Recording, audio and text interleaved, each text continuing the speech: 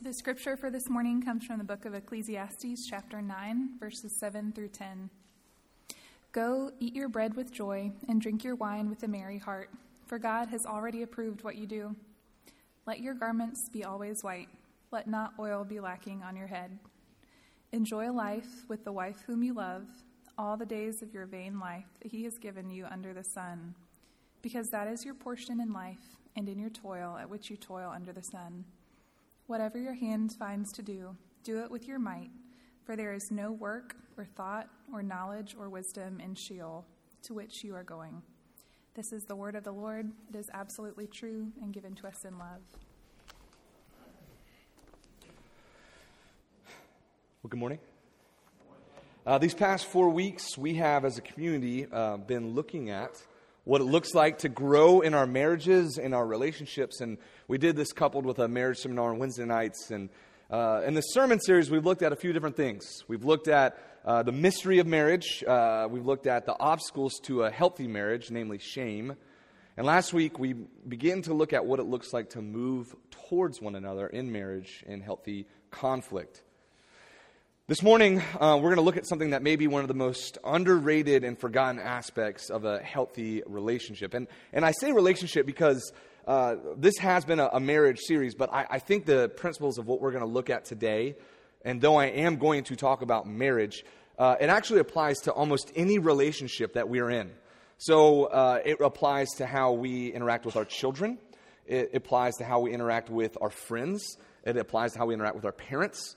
This idea of learning to or relearning to play together is something that we all who are in relationship with one another, in community with one another and with others, really, really need to remember what it looks like and what it means and how it functions in our lives. So if you're single, if you are not married, if you're younger, if you're newly married, I pray that you stick with us because I believe this is going to speak to all of us this morning. Every time I come home, two things I know are going to happen. One, the dog is going to freak out. And one thing that's nice about the dog freaking out is that my daughter knows that I'm home, or vice versa. She knows that Andrea's home if I'm already home. And every time that I come home, I open the door, and my 2.5-year-old Lila is right there with this big grin on her face. And she just looks up at me, and she smiles, and then she bolts. Like just gone. Takes off, runs around the couch, takes off, runs into the guest room and slams the door shut behind her. Like so, she's going to break that door at some point. It's incredible how strong she is for a 2.5-year-old.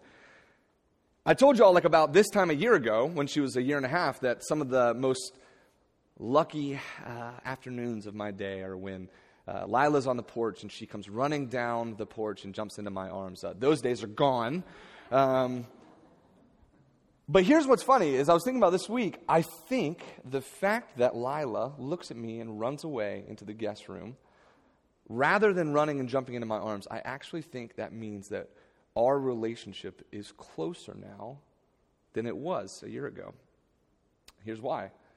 Lila wants me to bypass the dog, bypass the wife, walk around the couch, open the door, walk into the bedroom, and say, I wonder where Lila is. And then I have to say, is she outside? No, she's not.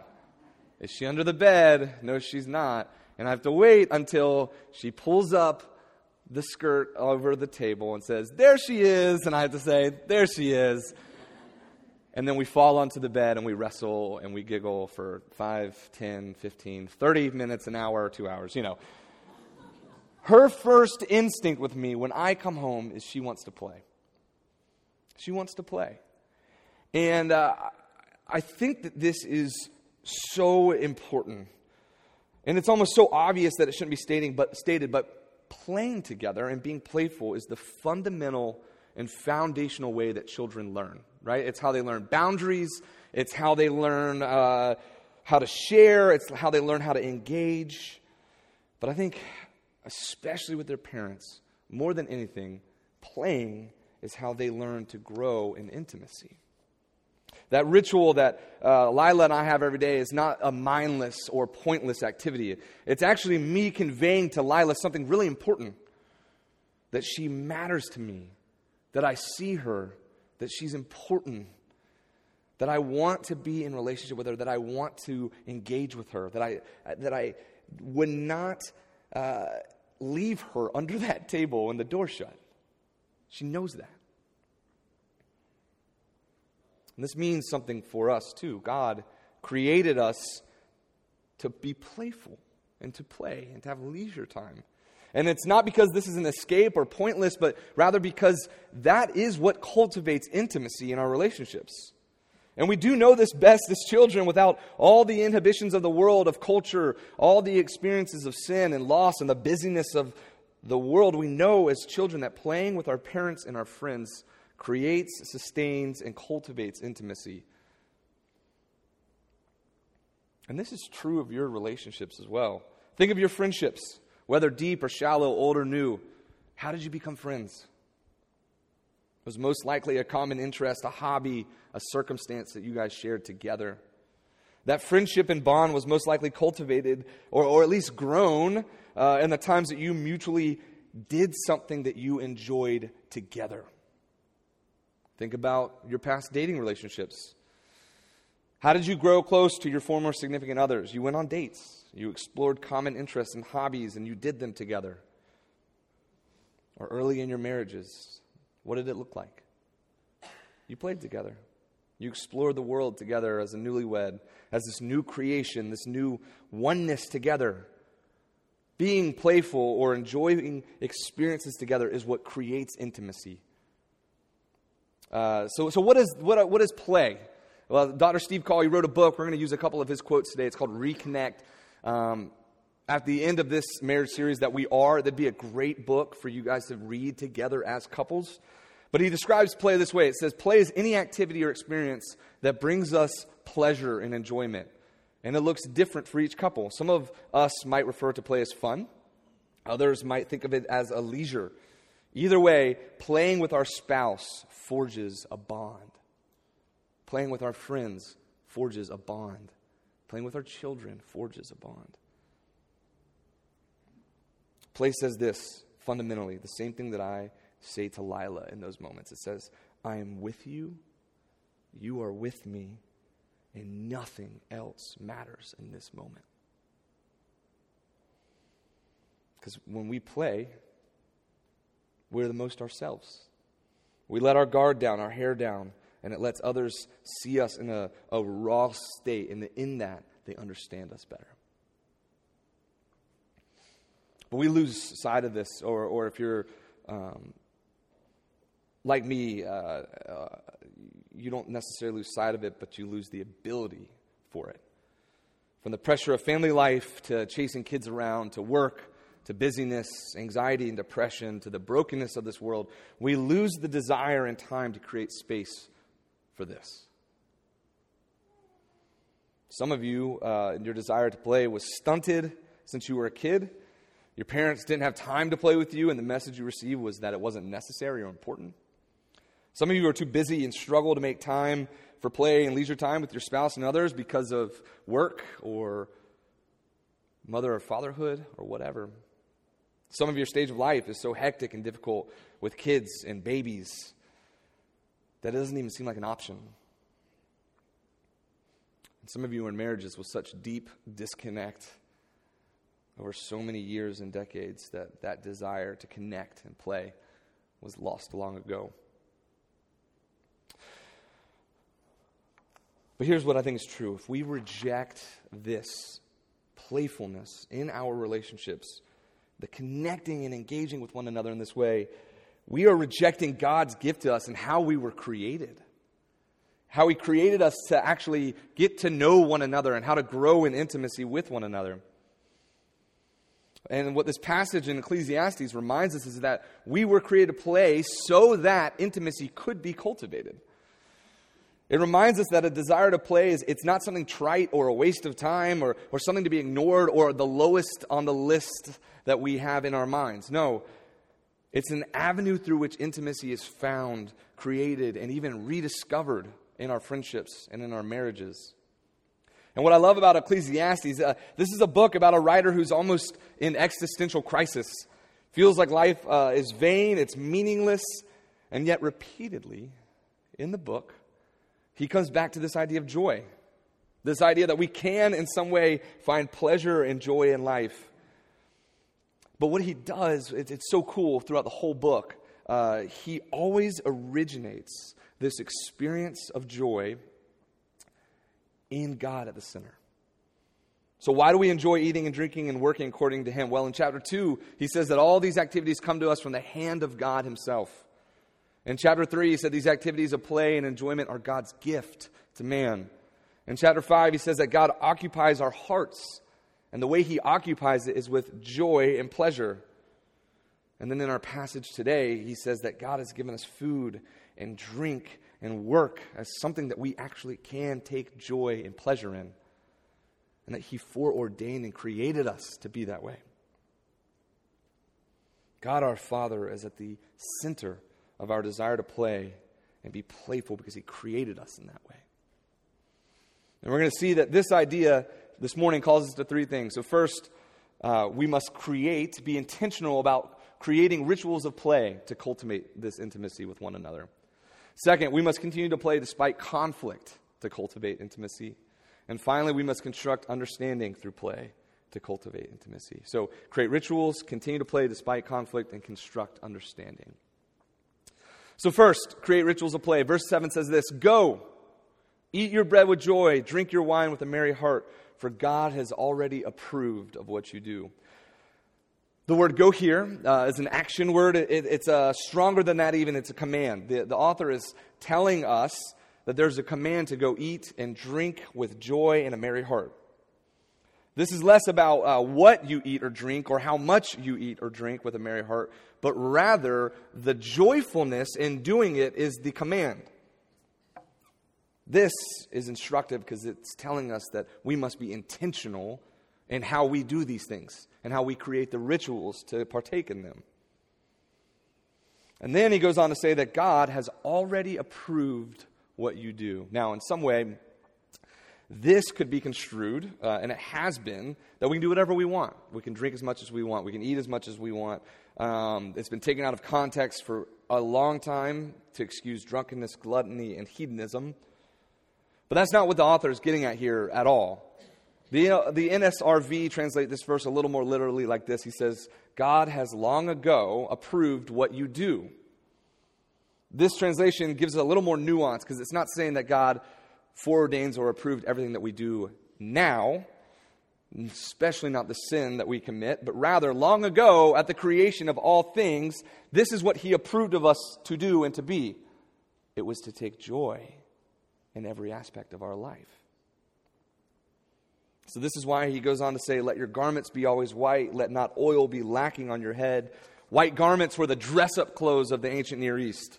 Conquering generals and kings wore white when they rode into a city that they had conquered. The formal toga used in traditional settings in that society were white. Even the resurrected Christ, when he revealed himself again to his followers, wore white.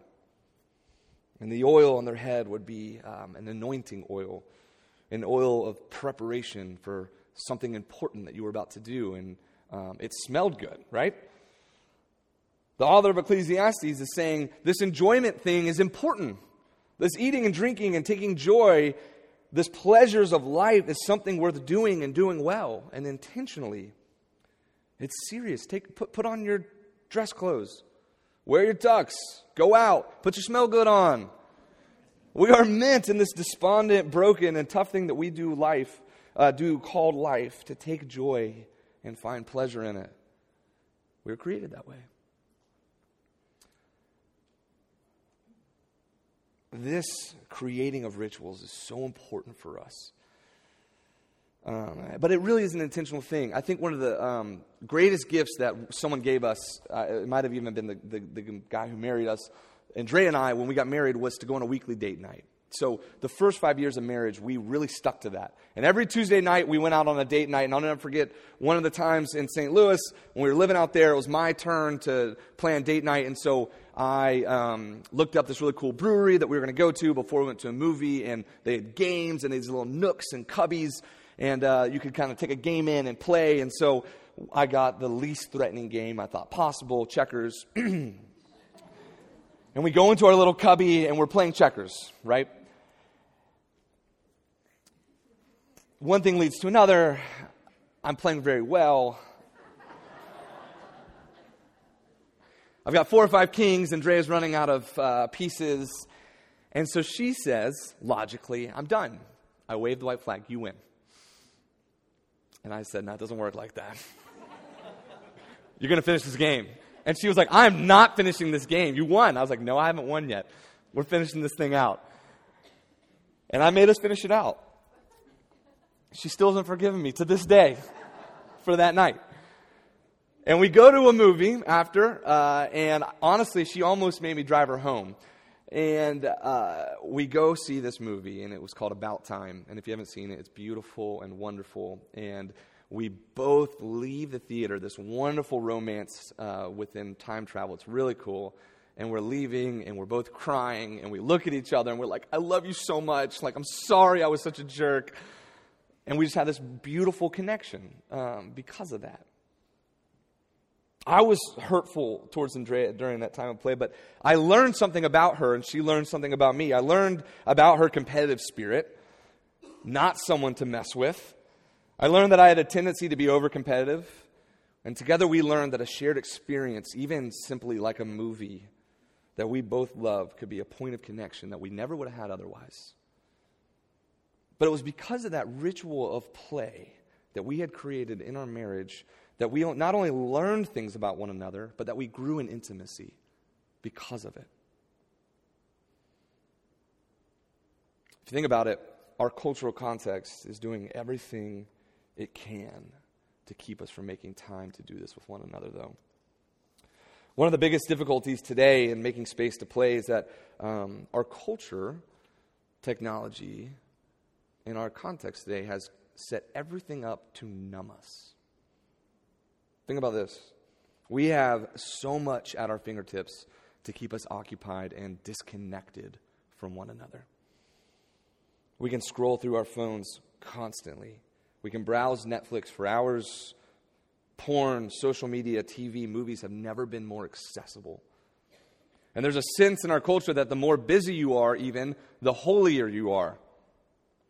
This is also an attempt to numb us and keep us disconnected. And this cycle of numbness is something we have to break out of. Because that takes place in our relationships, right? It's not an isolated thing that we do. We too allow that to seep into our friendships, in our marriages. We get bored with one another. We forget why we were friends in the first place, or why we fell in love with a person in the first place, or why we even got together. We try in our own ways to break this numbness, right? We order things on Amazon we don't need just for the little dopamine rush when it shows up at our door a day or two later.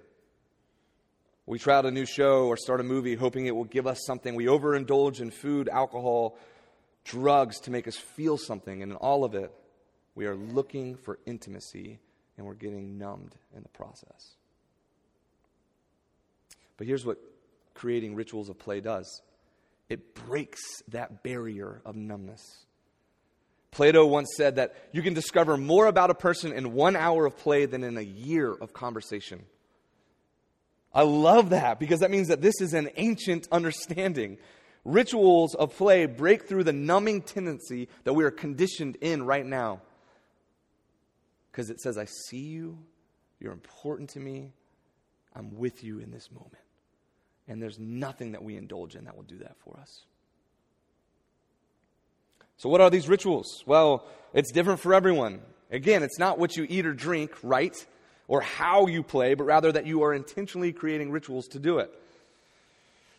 And Dre and I, in the stage of life that we are in, can no longer have a date night every week. We have a 2.5-year-old, and in 3 weeks we'll have a newborn. It's literally impossible for us to go out every single week. Our time of play now looks like going on a walk together, sometimes multiple times a week, with the whole family. Sometimes it's eating at the table intentionally and not on the couch. It's watching a show we both love or an old movie neither of us have ever seen before and then connecting over it. It's doing a project around the house when the kids are asleep. I know a couple in our congregation who most Tuesday mornings get a weekly breakfast at Oak Crest Family Restaurant.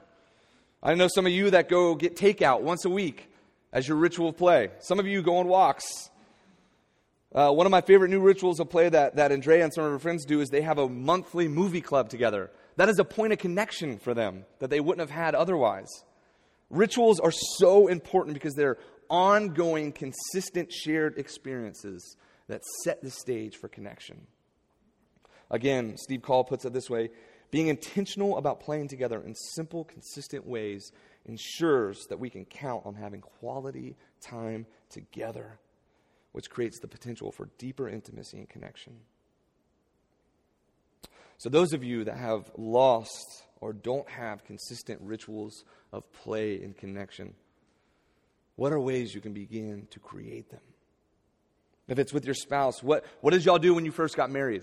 What did those early date nights look like? How can you incorporate them into your new stage of life and your different stage of life? Where do your shared interests overlap? It might even be helpful for you to make a list of all the things each of you would do on a day that you had free, an afternoon that you had off, and then see where your lists overlap, or where something on each other's list, even if they don't overlap, sounds like fun that you can connect in. Perhaps the holiest thing you can do this morning as a couple is to sit down and begin to pray and think through what rituals of play you can create or rediscover in your marriage. But what we know is that it's not that simple, right? It's more complicated than just that. And this brings us to our second point. God created us to play so that we could cultivate intimacy, right? And we saw that we must create rituals of play to do that. Second, we're going to see that we must continue to play despite conflict. Verse 9 says this: enjoy life with the wife whom you love, all the days of your vain life that he has given to you under the sun, because that is your portion in life and your toil at which you toil under the sun. The author of Ecclesiastes is doing something very, very interesting here. He talks about enjoying life, being intentional about creating time to enjoy it, commanding us, and then he moves on to joy within the marriage relationship. He says, enjoy life with the wife you love. Now, he was probably speaking to an all-male audience, but the principle and intent behind what he was saying was not directed at men only. This is an encouragement to those married to one another. He's saying, enjoy the life with the wife whom you love, husbands, and also, wives, enjoy the life with the husband you love. This is a scriptural command to us as God's people to enjoy life with our spouses. But then he kind of balances that or puts in opposition to that something else. He brings in one of the key and perhaps most important concepts in the entire book of Ecclesiastes, the idea that all of our lives are vain. This idea of vanity is central to this book. And obviously we're not going to go through the whole book, but the word vanity is Hebel in the Hebrew, which, interesting enough, is the same word for the brother of Cain, who died at the hands of Cain in his jealousy. And many commentators try and decide what the exact definition of this word is. And the literal root of the word comes down to vapor or breath. This would connote the idea that the vanity of life is that our life has no weight or no substance or purpose, that it's meaningless. But some scholars, and where I think I line up, is that the translation is not meaningless, but rather the nuance of the word is actually absurdity. And this idea, the vanity of life, would simply mean that often life just doesn't make sense, that it's absurd. And I love this definition for vanity because this is the way that we should view sin. And we know that sin, the brokenness, the fallenness of the world, does touch all of our life. Sin is absurd. It's not the way it was ever meant to be here. It's an alien invader into what was to be good and perfect. It's a parasite on God's good creation. It was never supposed to be here or in us. It's the breaking of what was never supposed to be broken. That includes us in our relationships. But why I love this idea in this context is because the author of Ecclesiastes is pairing it with marriage, with relationships. He says, husbands and wives, enjoy your spouse who you love, and do it in all the days of the absurdity of life. He's saying your life together is not going to make sense. Often. How could it? You're two sinful and broken people that have been brought together to be one sinful and broken unit. If sin is absurdity, then often your life is not going to make sense together. You're going to look across the dinner table one night and think, who is this person that I'm marrying? How could this person have done this to me? How did we end up here? You see, it's this sin, this absurdity in our marriages, in our relationships, in our friendships that leads us to conflict, and sometimes deep conflict. And it seems that our author here is not very helpful, because he says it is going to be absurd. It's also going to be your portion in toil for the rest of your life. He literally ends the verse saying, because that is your portion in life and in your toil at which you toil under the sun. And some of you have been toiling in the absurdity of your marriage for a long time. Some of you have had such deep layers and years of hurt build up that your toil under the sun, the absurdity of your marriage has become conflict-based and oriented. The only way you know how to move towards one another is in conflict. And it's this hurt between us that causes and perpetuates disconnection. We have these deeply embedded patterns in us that we either grew up with or taught or learned over the course of our relationships of how to respond when someone else hurts us. And if these things are so deeply embedded in us, how could we possibly break them? And I truly believe that learning or relearning to play together could be one of the ways that pattern of disconnection and hurt can be broken up. If we are in conflict with one another, one of the worst things we can do is stop making time to play together. And here's why. Conflict, especially good and healthy conflict, is an avenue through which intimacy can grow. If we don't know conflict, actually, we don't know intimacy, because it's also in conflict that we understand one another. So playing together, despite our hurt, can actually be an avenue through which intimacy can grow, even in the midst of conflict. Earlier we said that play and making leisure time was important because it gave us a central message, right? It says that I see you, you're important to me, I want to be around you. So that means the opposite's also true, right? When we refuse to engage with one another in that way. When we dismiss that desire, we are telling each other, I don't want to be with you. I don't see you. You're not important to me. And that brings, and we internalize it, shame. But Todd stopped by my office this week and he told me, he said, playing together breaks up shame. I love that idea. Playing together breaks up shame. It's like this barrier of shame that has grown between us because we have rejected one another for so long. Playing together breaks that up. And in that broken place is where the Holy Spirit can and will work for healing, for restoration. So let me ask you, those of you in conflict with your spouse or even your friends or siblings or children, when was the last time you moved toward them, not in conflict, but to engage them in play or leisure time? To do something you both enjoy doing? Where have you rejected your spouse's desire to spend time with you because you were too busy or too stressed or too hurt? And where can you begin to invite that playfulness back into your life? What would it look like for you to rediscover that avenue of intimacy?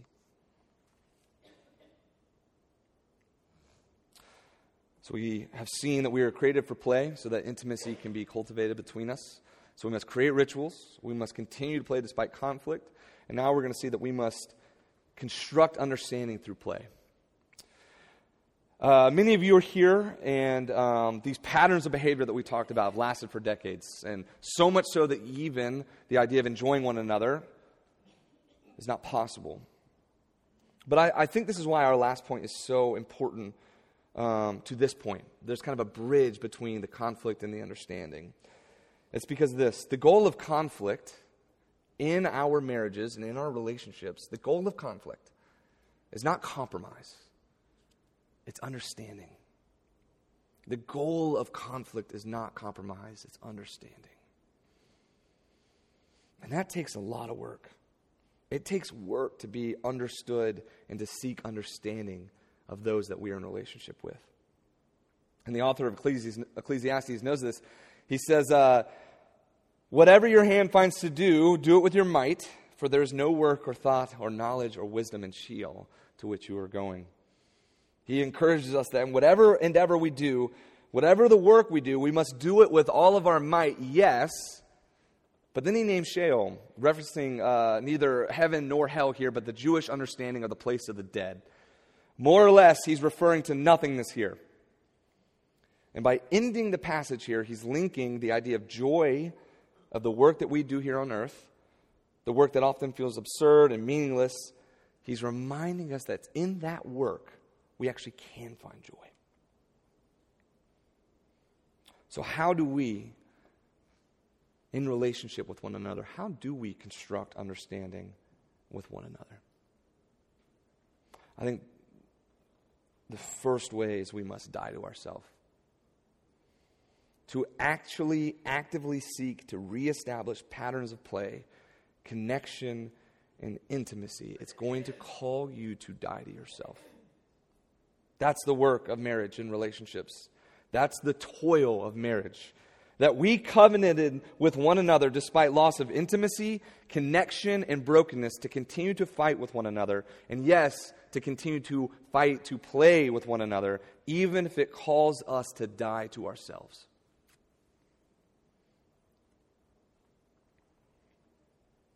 But we're not alone in that work.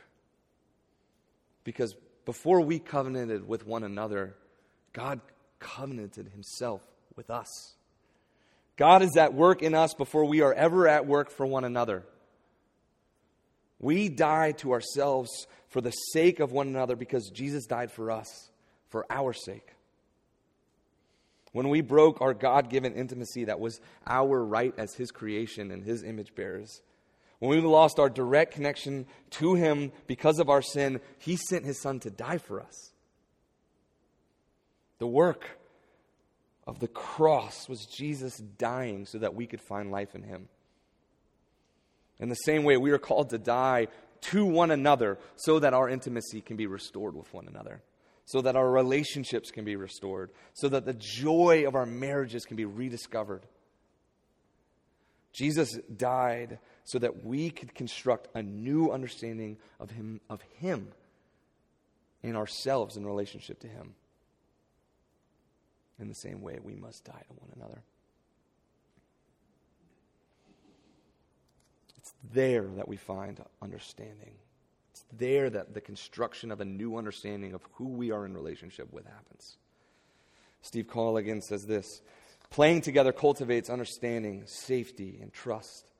When we play, we are more ourselves. We let our guard down, which helps our spouse know and understand us better.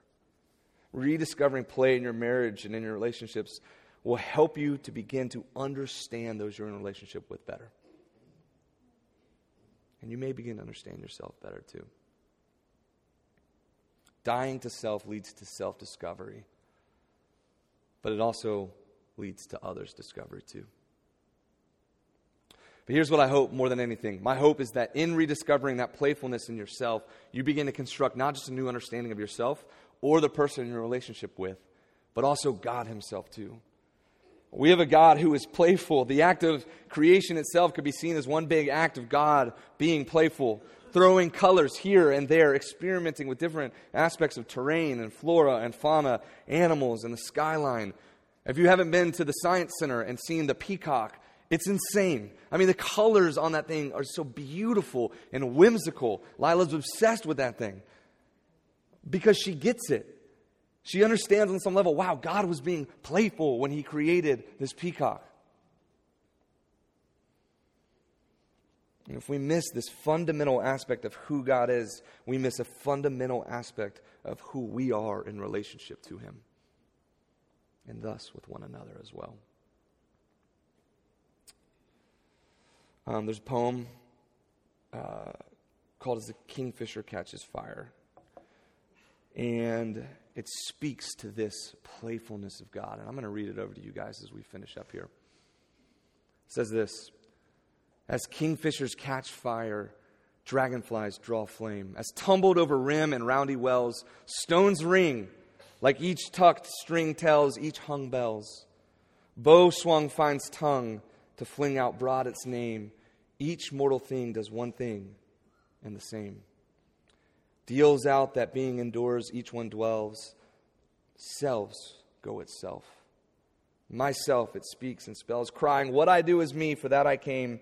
I say more, the just man justices. Keep grace that keeps all his goings grace. Acts in God's eye what in God's eye he is, Christ. For Christ plays in 10,000 places. Lovely in limbs and lovely in eyes not his. To the Father through the feature of men's faces. Christ plays in 10,000 places.